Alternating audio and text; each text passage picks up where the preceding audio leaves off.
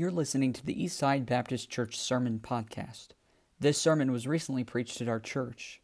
We want to encourage you to visit our website at eastsidesf.com. Now, enjoy today's sermon.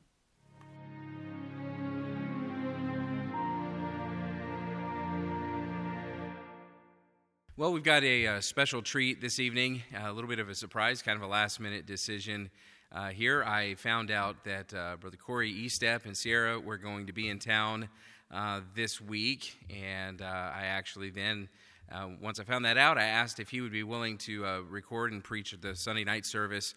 And for some of you who may be a little confused about how all this works, the pattern that we have followed to this point is that we would record the Sunday services on Friday afternoons so that we could post them.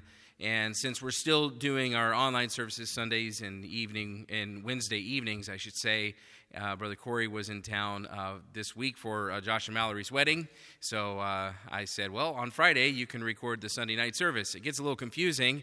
Hopefully we remember what we're doing here, but I'm thankful for his willingness to be willing to preach. And for many of you know Corey and Sierra, they were here before I was here. They were here for about 4 years, and he was the assistant pastor, worked with the youth, and developed a lot of good friendships here at Eastside Baptist Church. And so I don't think they need much of an introduction, but I did want to just mention I'm thankful for the work that he's put in here and for the investment he's made at Eastside Baptist Church.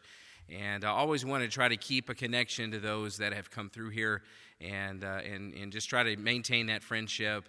And I'm grateful for his willingness to preach. He's down in Pittsburg, Kansas, and been there for a little over a year. He went there a little bit before I came here to Eastside, and I'm grateful to hear how God's working there. He's going to give a short report about that as well, just to let us know how things are going, and then he'll get into the message. So, Brother Corey, you come on in.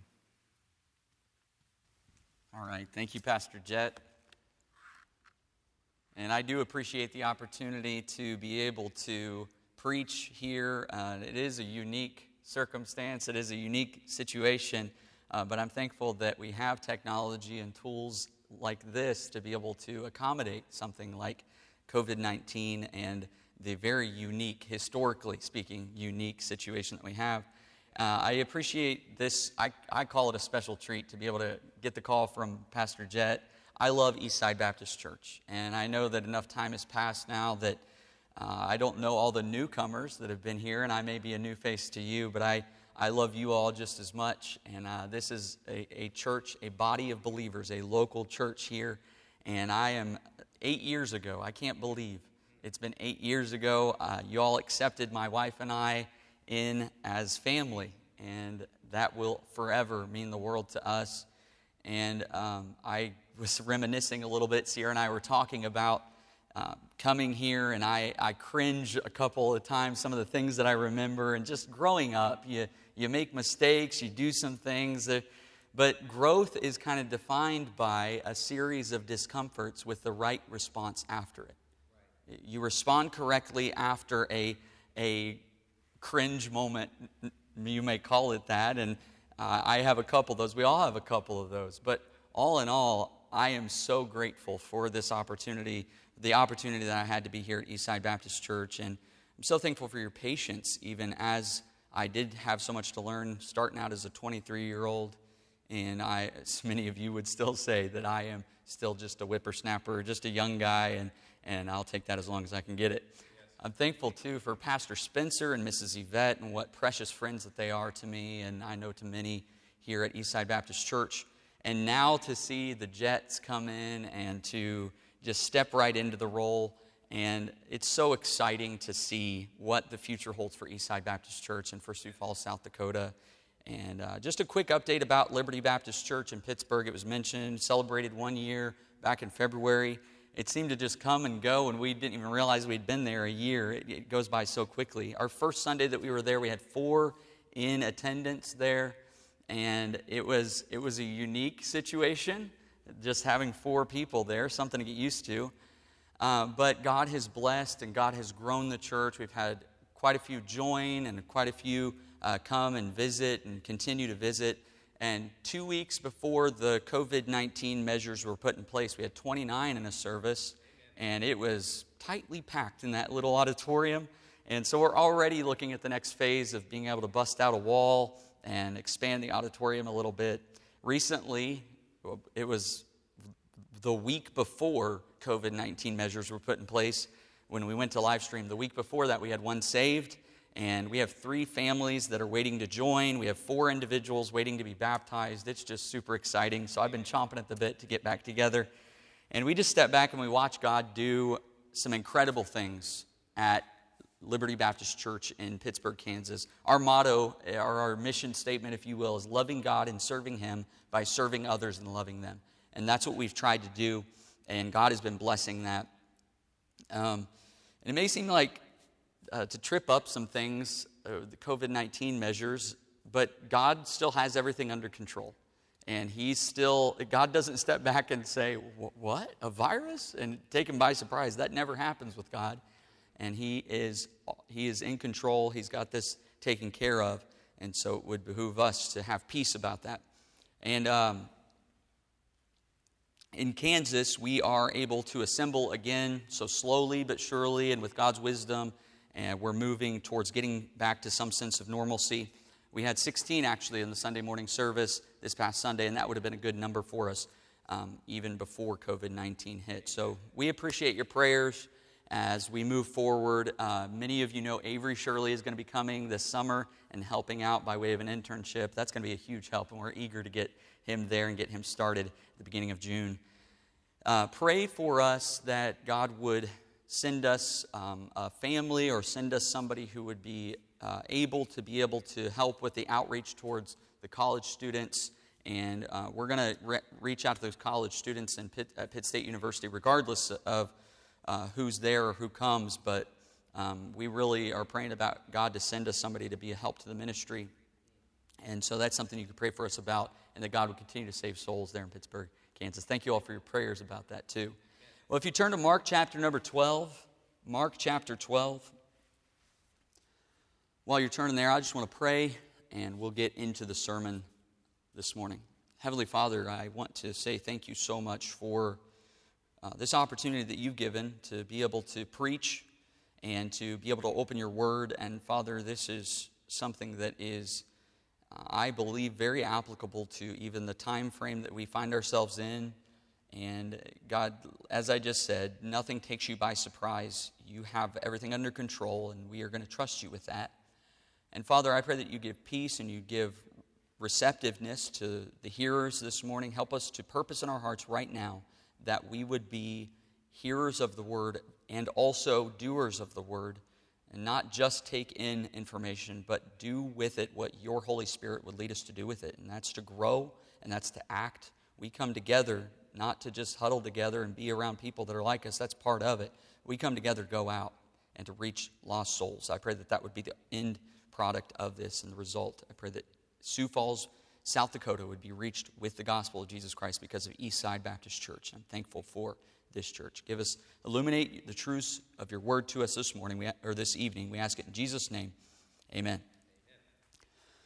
Well, at Liberty Baptist Church, we've been going through the Gospel of Mark on Sunday mornings, and the series titled it Following Jesus. And the world today is really all about leadership. That's not something that is foreign to us. Just go to any book section in any store, or go to Barnes & Noble, a bookstore, and look. There are aisles and aisles of leadership books. And Jesus in the Gospels, he modeled leadership, didn't he? He modeled leadership, but it was so counter-cultural to the Roman and to the Jewish people there, in the Jewish world, in the Roman world. They considered the type of leadership that Jesus preached about to be really almost offensive.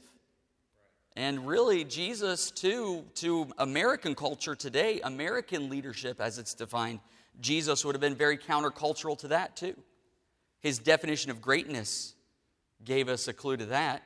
Jesus taught that effectiveness and greatness, if you will, true greatness, it doesn't aim for the top. It doesn't climb the ladder. It doesn't climb over people. It stoops low. Amen. It serves. To lead, you have to serve. To lead, you must learn to follow. Humility. You see that all throughout. It saturates Scripture. Humility does. There's a drought of humility, isn't there? And I'm not talking just about in the world today. I'm talking about right here in my own heart and in my own life. And if you're human and you're watching this, that's you too. Humility is not a natural thing to us, but yet Jesus knew that and he pushed it. He pushed it into his disciples' lives and he taught it, regardless of how uncomfortable it may have been to hear some of the things that he taught. Now, the passage I'm about to read here, I want to give some context before we just flow right into it. Jesus is in Jerusalem. He's entering into Jerusalem to, really it's his final week before the crucifixion. And this is these last few days of Jesus leading up to the arrest and the trial and the crucifixion of Jesus are all really, really tense. And a lot of what happens here in the Gospel of Mark, it's all centered around this single topic. In chapters 11 and down through chapters 12, there are 6 conflict encounters between Jesus and the religious leaders there in the temple. The first conflict happened. The religious leaders came up. This is the day right after Jesus had gone in and flipped the temple tables, and he had driven out those sellers and those buyers. And he was approached by the chief priests, the elders, and the scribes that next morning. And they asked him, who gives you the right to do this? By what authority, by what power do you do these things? And these things wasn't just referring to flipping the tables in the temple. These things referred all the way back to as far as even casting out the devil in the temple there, in the temple, and going in and healing the blind and healing the deaf and healing the lame. And there were rumors even that these scribes and these Pharisees had heard about him raising a dead man. I mean, these were just, these things encompassed a lot. So whenever they asked Jesus about by what authority, by what power he was doing these things, they were asking really a question that was challenging Jesus' position and who Jesus was. So by what authority do you do these things? And then Jesus went right into, I love what Jesus said there. He asks them a question. He says, well, I'll answer that question for you if you answer a question for me. By what authority, really? It was the idea, did John the Baptist come? Was he of men or was he from heaven? And that put the spotlight right back on their hearts. Because for them to answer that question, they had to really, if they would have said, from men, then everyone around them who believed John the Baptist was a prophet, they would have been upset at those religious leaders. But if they would have said, well, from God, then Jesus would have had every right. And he still did ask this question. He would have had every right to say, well, then why don't you believe his message? And his message was, behold, the Lamb of God, which taketh away the sin of the world. Pointing out Jesus. And we don't have time to go through all of these conflict accounts of Jesus going through, but Jesus was pointing his finger back into their life. Though they were attempting to trip him up, Jesus was pointing his finger right back at them and calling them out for their stubbornness and for their pride. The parable of the vineyard husbandmen there at the beginning of chapter number 12. Read that if you get a chance sometime. Just think about that concept of authority. People stepping into the realms of authority that they have no business being in, to the degree where violence is involved.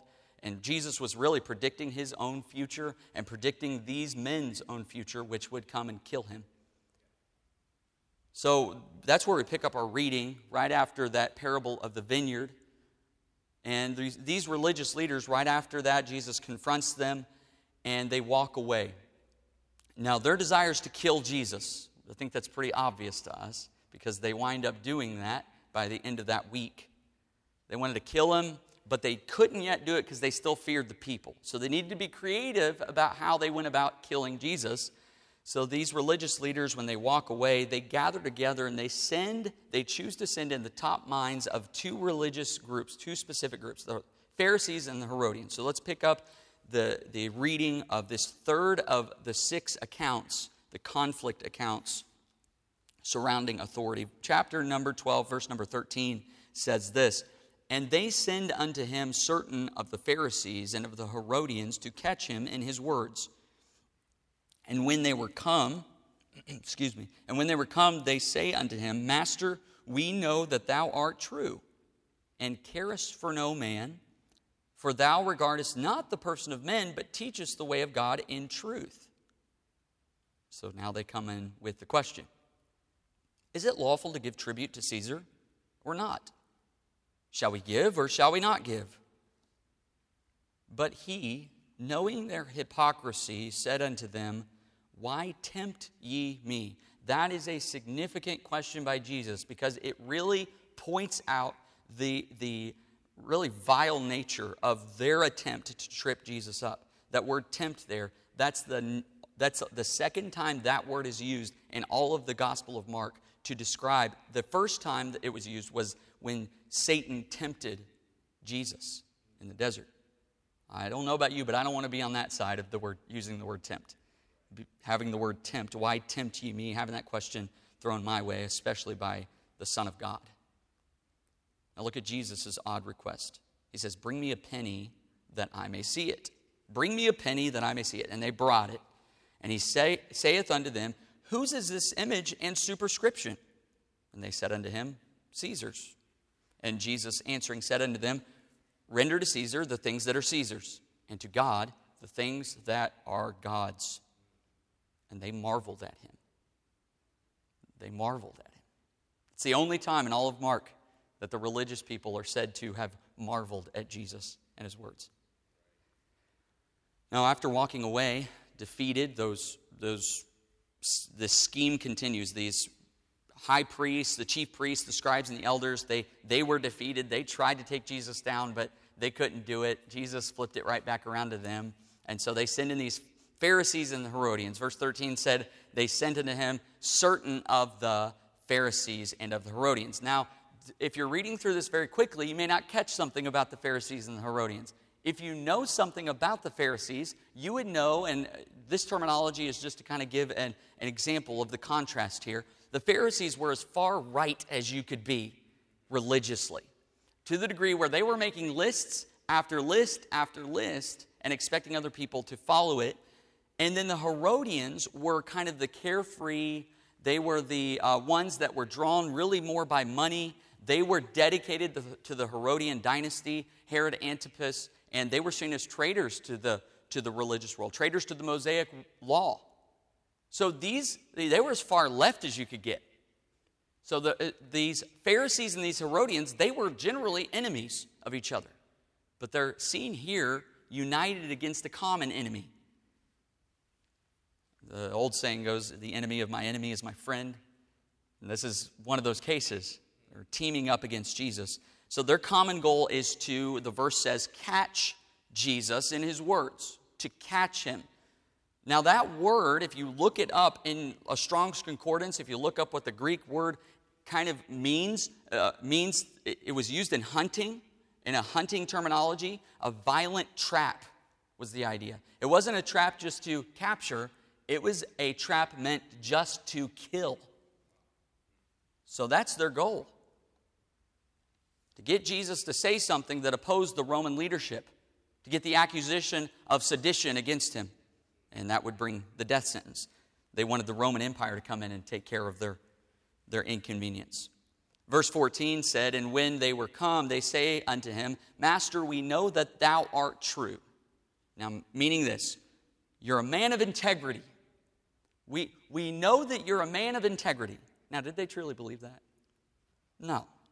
You look back at their other interactions with Jesus, they didn't believe that Jesus was a man of integrity. Otherwise, they would have been following him.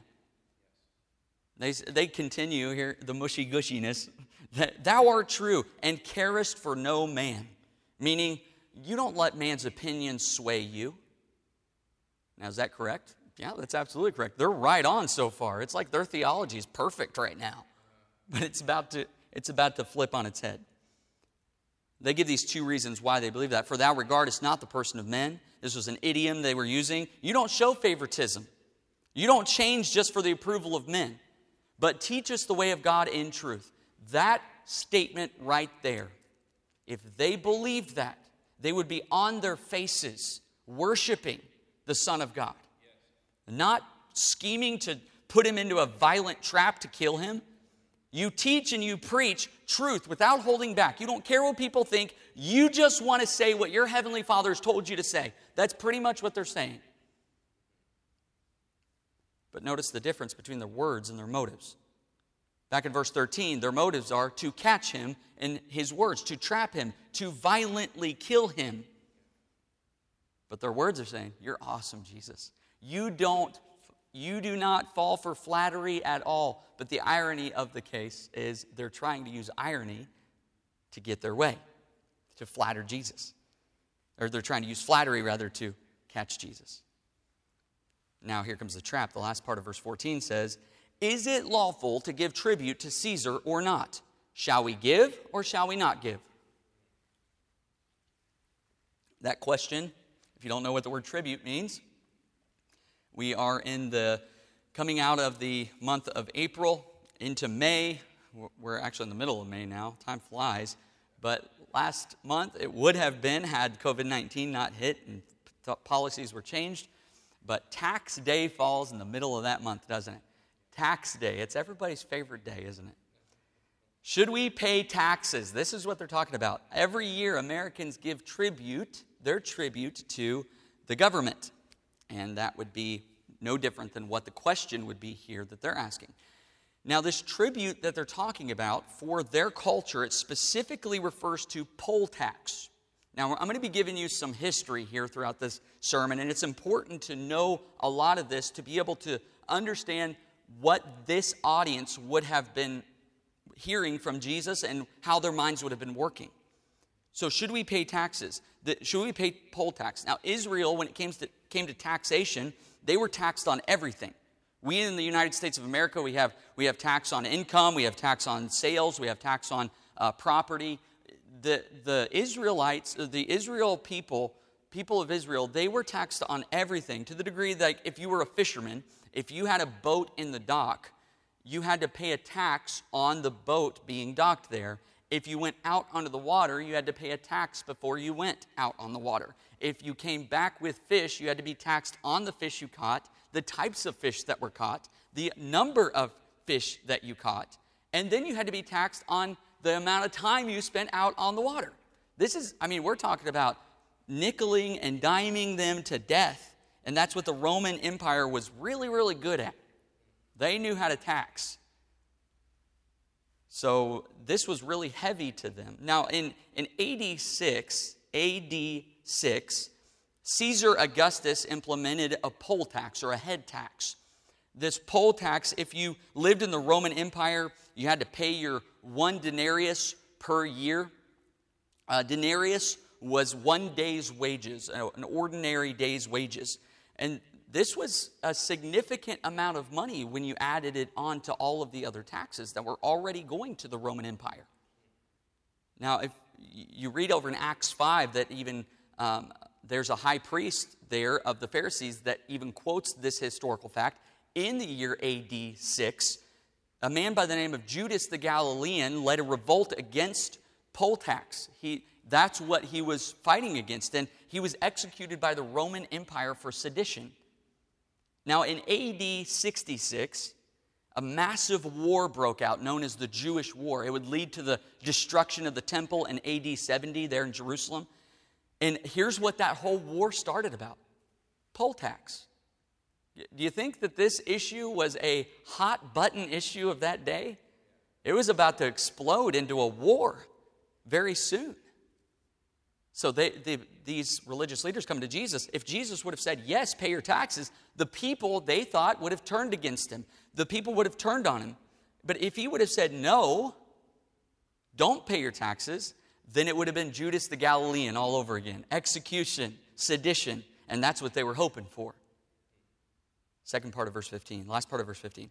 But he, knowing their hypocrisy, said unto them, why tempt ye me? You're opposing the things of God, which puts you on the side of Satan. But he still decided to give them an answer. And I don't think it was as much he was giving them an answer as he was giving them a declaration of judgment here. Once we get to the end, you'll probably see what I mean by that. He still decided to give them that answer. He said, bring me a penny. and that would have been a denarius specifically, that I may see it. Now, a little more history here. In AD 14, a man by the name of Tiberius rose to the throne of the Roman Empire.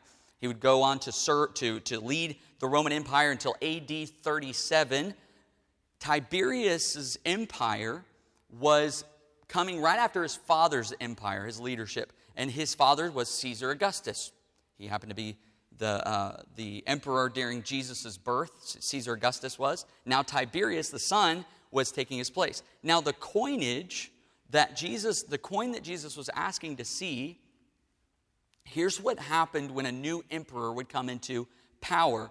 When the new emperor would come into power, they would collect all of the coins in the district or in the Roman Empire, and they would stamp the bust, the head of the new emperor onto the old coins.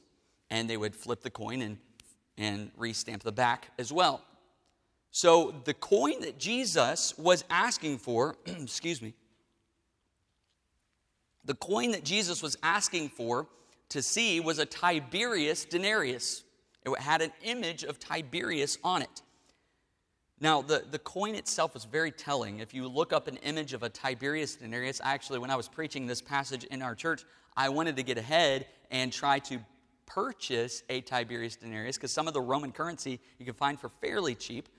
This one, however, has been made famous by this story in Scripture, and so they're like $1,500 each, so I wouldn't recommend buying a coin with Tiberius' face on it. But on this coin, you can look up images of it. On the front is written, Tiberius, son of Augustus, the divine. Tiberius, son of Augustus, the divine. Meaning this, Tiberius, son of the divine God, Augustus. This is deeply problematic. Claiming that Caesar Augustus is God and that his son Tiberius, who's in power at this time, was therefore the son of God. You see the conflict here. Do you see how there's just an evil scheming that's taking place kind of in the background here? Yeah. The back of the coin itself, Lydia, the Tiberius' mother, Augustus' wife, it was an image of her on the back, and it said on that, Pontificus Maximus. You can look it up. It's a pagan term referring to pagan priests, which actually, this is another little fact, would go on to be the term used for the leader of the Roman Catholic Church. Pontificus Maximus, the Pope. It's a pagan term. So this coin, it was an abomination. It was an idol. It was a graven image. It's saying that someone else other than God Almighty was God. Propaganda, being used as propaganda. I mean, there's a lot of issues with this. So the question was, should we or shouldn't we pay taxes? Jesus says, bring me a penny, bring me a denarius. And they brought it. Verse 16, what are those words? And they brought it. Question, what is a graven image claiming that Caesar is God doing in the hands of religious leaders? In the temple of all places. They had Jewish currency. They couldn't use it as much as the Roman currency. It had more value, the Roman currency did. So look what Jesus does. Look at verse 16. So they brought it, and he saith unto them, whose is this image and superscription? And they say unto him, Caesar's. Whose image is on the coin? Whose face is on the coin? Caesar's. Whose superscription or whose title is on the coin? Caesar's. Verse 17. And Jesus answering said unto them, render, or the idea is give back. That's what the word means. Give back to Caesar the things that are Caesar's. If it has the image of Caesar on it, if it has Caesar's image on it, then it must belong to Caesar. So give it back to him. Now, we have to absolutely acknowledge, we have to see that Jesus is absolutely acknowledging that a Christian, the responsibility of a Christian to pay their taxes to the divine institution of government, that is a requirement. That is something that Jesus is absolutely teaching here. Jesus said, render or give back to Caesar the things that are Caesar's. Now, I don't want to spend too long here, but it would do us good to know what things we as Christians are instructed in the New Testament to give to the divine institution of government. And I'm not going to dabble here, and I'm not going to say things that are clear that aren't in Scripture, but there are some things, 3 clear things that I think we can see. If you were to turn over to Romans 13, it's probably a passage you've heard quoted a lot around this time and heard mentioned a lot. And there's a reason for that, because it's very applicable. Romans 13, verse number 1 says, let every soul be subject unto, or submit to is the idea. The higher powers. What are the higher powers that Paul is addressing here? Well, he's talking about government. He's talking about government. For there is no power, you know that word power? Exousia. It's the same exact question. It's the same exact term that was used to question. By what authority, by what power, by what exousia do you do these things, Jesus? That's what the high priests were asking Jesus. Jesus says, or Paul says, there's no power but of God. The powers that be are ordained of God. Then, if he's talking about government, verse 4 says of Romans 13, for he is the minister of God to thee for good. Servant of God. Minister of God. But what if I don't like him? That's a question that we hear a lot. What if I don't like that person who's been put there in that government leadership position? What if I don't like them? It doesn't matter. Paul talks about their duty to, in the rest of the passage, the duty of the government to protect and bring judgment upon those who are doing wrong. If you do wrong, Paul was saying this, be afraid. Be afraid if you do wrong, if you break the law, because God has set these ministers of God in place to carry out judgment on those. Verse 6 of Romans 13 says, for this cause pay ye tribute. There's that word again. What's tribute? Taxes. For this cause pay ye tribute also. Here's why you should pay taxes. For they are God's ministers. You don't pay taxes because you like the person in leadership. You pay taxes because God told you to pay taxes. Attending continually upon this very thing. Render, verse 7, the first word in that verse. Render, therefore, to all their dues.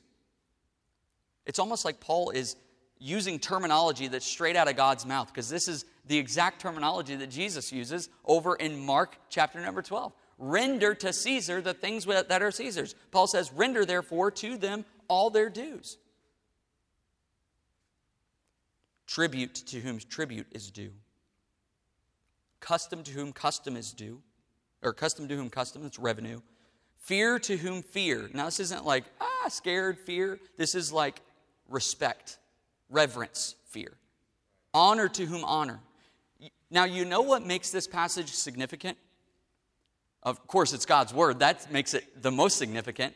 But what makes it significant historically is that Paul was writing this to believers in Rome who at the time were under the thumb and leadership of the oppressor Nero. It was written by Paul, who would be murdered, who would be executed, be martyred for his Christian faith in Rome. To Christians, many of whom that would read this, would wind up falling to the blade of Nero himself. Nero was a wicked man. He set fire to Rome and blamed it on the Christians. He fed Christians to lions for entertainment. He made Christians into human candles, lit them, and watched them slowly burn to death. Paul is saying Nero, not the man, but his position is a position that deserves honor, respect, and even taxes. Obedience. So there are two things right there. What does a Christian owe to the divine institution of government? Well, obedience and taxes. Then if you look over in 1 Timothy chapter number 2, let me just read the verses for you really quickly. I exhort therefore, this is Paul speaking, I exhort therefore that first of all supplications, prayers, intercessions, and giving of thanks be made for all men, for kings, and for all that are in authority, that we may lead a quiet and peaceable life in all godliness and honesty, for this is good and acceptable in the sight of God our Savior. Pray for your government leaders. What makes this passage significant? Well, it was written during the reign of Nero also. What's the instruction given? Timothy, you need to pray for Nero. Not hate him. Not share mocking memes about him online. Not make fun of him. Not curse him. Paul says pray for him. This is fascinating because I'm supposed to pray for my leaders. I'm supposed to pray for my government officials, whether I like them or not. So let's zoom out for a second. The New Testament makes it pretty clear. And those are just 3 of many duties given to New Testament believers and how we should interact with authority in our lives. What do I owe to God-ordained authority like government? I owe obedience to my government. I owe taxes to my government. And I owe prayers for my government. Now, if I could just say one more thing about this. 2 out of those 3 things, when it comes down to it, when you look at your own heart and be honest about your own heart and your own life, 2 of these 3 things can be done whether I'm a Christian or I'm an atheist. When it comes to God-given responsibilities concerning government, American Christians and American atheists, sadly, we might just score the same. 2 out of 3. Most of us, if I ask the question, in the last year, how many laws have you broken? Well, none. I haven't broken any. I hope not. Did you pay your taxes? Yep, sure did. Atheists do that. In the last 365 days, how many times have you gotten on your knees and prayed for your governor? How many times have you gotten on your knees and prayed for your president? How many times have you gotten on your knees and cried out to God and lifted the name of that politician, that leader, that authority that you don't really even like? Praying for your government, it does 2 things. It can change their hearts. But I think one of the most powerful benefits that it has in praying for our leaders is that it can guard my heart against bitterness towards my leaders. It's difficult to be bitter towards someone you're praying for. So render to Caesar the things that are Caesar's. But the last bit of Jesus' powerful lesson here, we didn't even get to yet. And this is the most important. This is the focal point. This is everything that Jesus had said in this conversation up to this point has been leading up to this most important part. It's the whole reason Jesus even came to this earth. Verse 17, and Jesus answering said unto them, render to Caesar the things that are Caesar's. We talked about that. And to God the things that are God's. Now back in verse number 16, look at this. This is so good.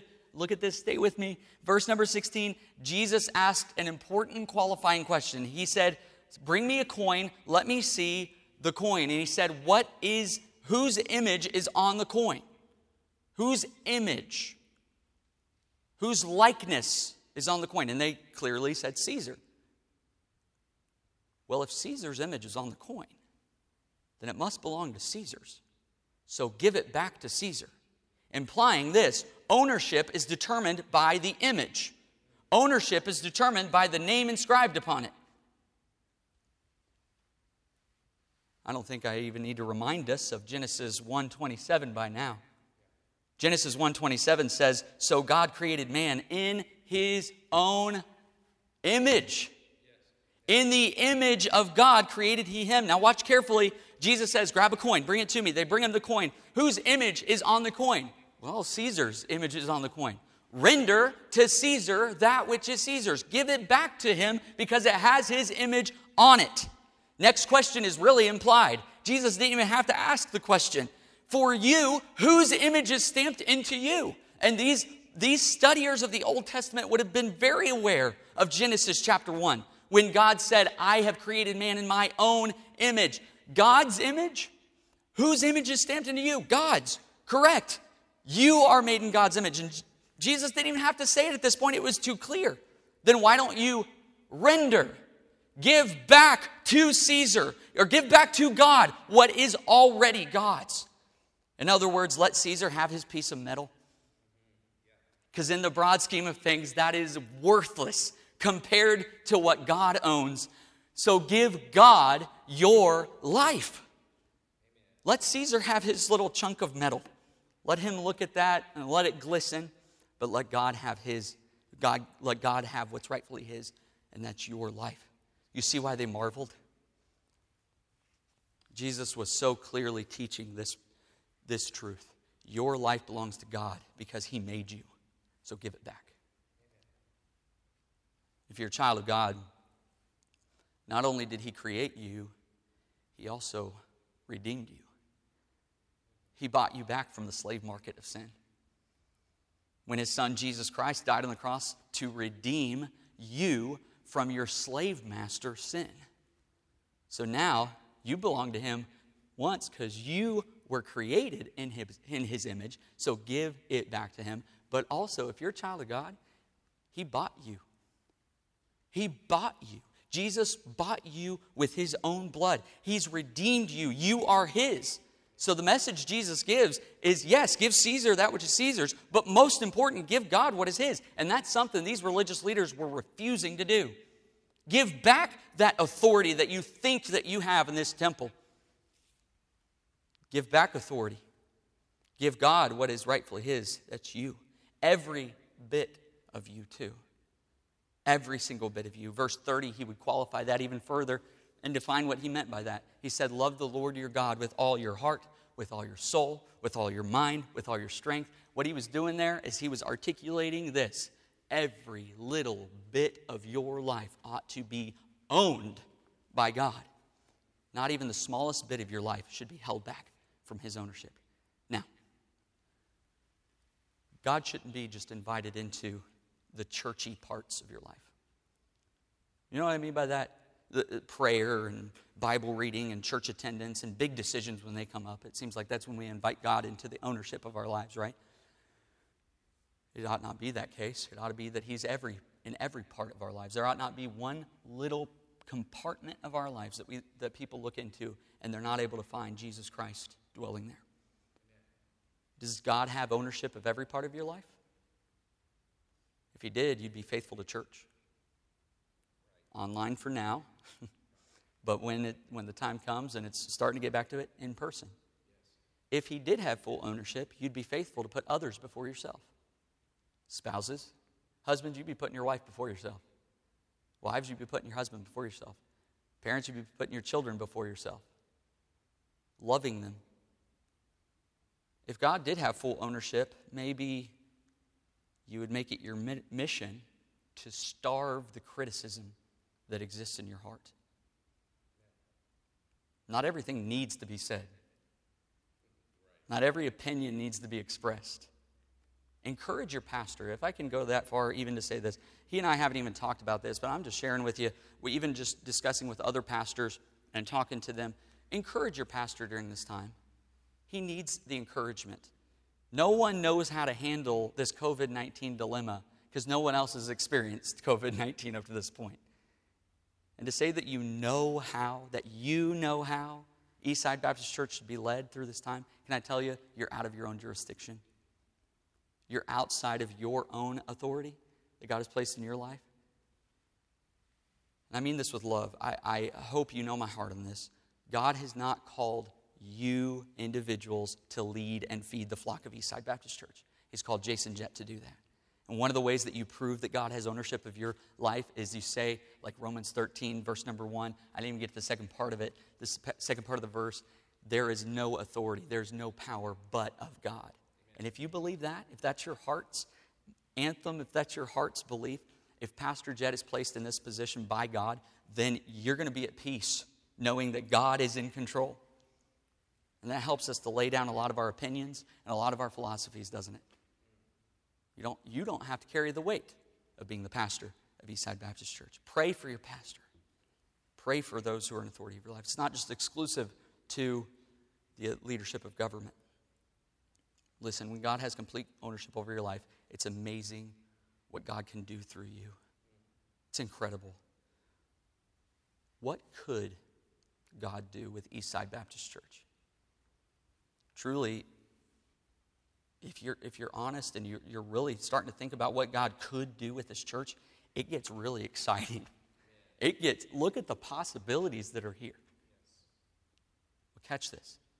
When God doesn't have full ownership of your life individually, what is the church? It's made up of individual people. It's made up of individuals. Make up the body, the local church. When God doesn't have full ownership of your life, you might be faithful in some areas, but God will not use you to do what He could do through you. So the message this evening would be this. Jesus' message here was not pay taxes primarily. He was still teaching that. He was saying, give back to God what's already His. You're His. You're His. So let's pray. Let's take a few moments here in a time of invitation.